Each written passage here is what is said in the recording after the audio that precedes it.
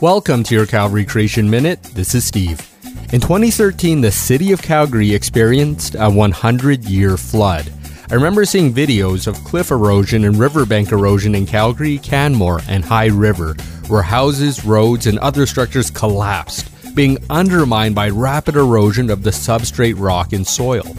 Larger versions of this are also common. In early 2023 in Broadchurch Cliff, England, there was a catastrophic collapse of a small portion of cliffs, and it was estimated that 11,000 tons of rocks collapsed due to heavy rain. As large as that seems, this was dwarfed by an even larger collapse twice the size earlier in 2017.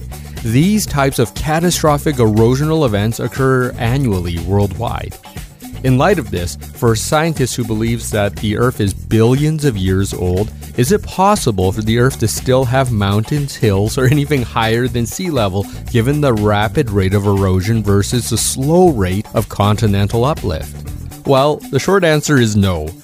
Here's a longer answer from the Journal of Quaternary Science regarding landforms in Australia. Quote, paleogeographic reconstructions indicate that parts of the Australian continent have been subaerially exposed for hundreds of millions of years.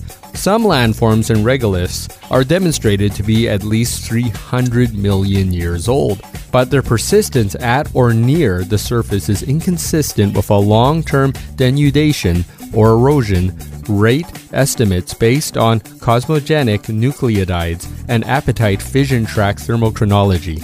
End of quote. This is one of the great enigmas for conventional geologists. It is difficult to reconcile deep time with current measurable erosional rates. An old Earth paradigm doesn't hold up to this type of science. The observable and measurable study of geologic process verifies what a simple, straightforward reading of Genesis states: the world is young. To learn more, contact me at creation@calvarychapel.ca.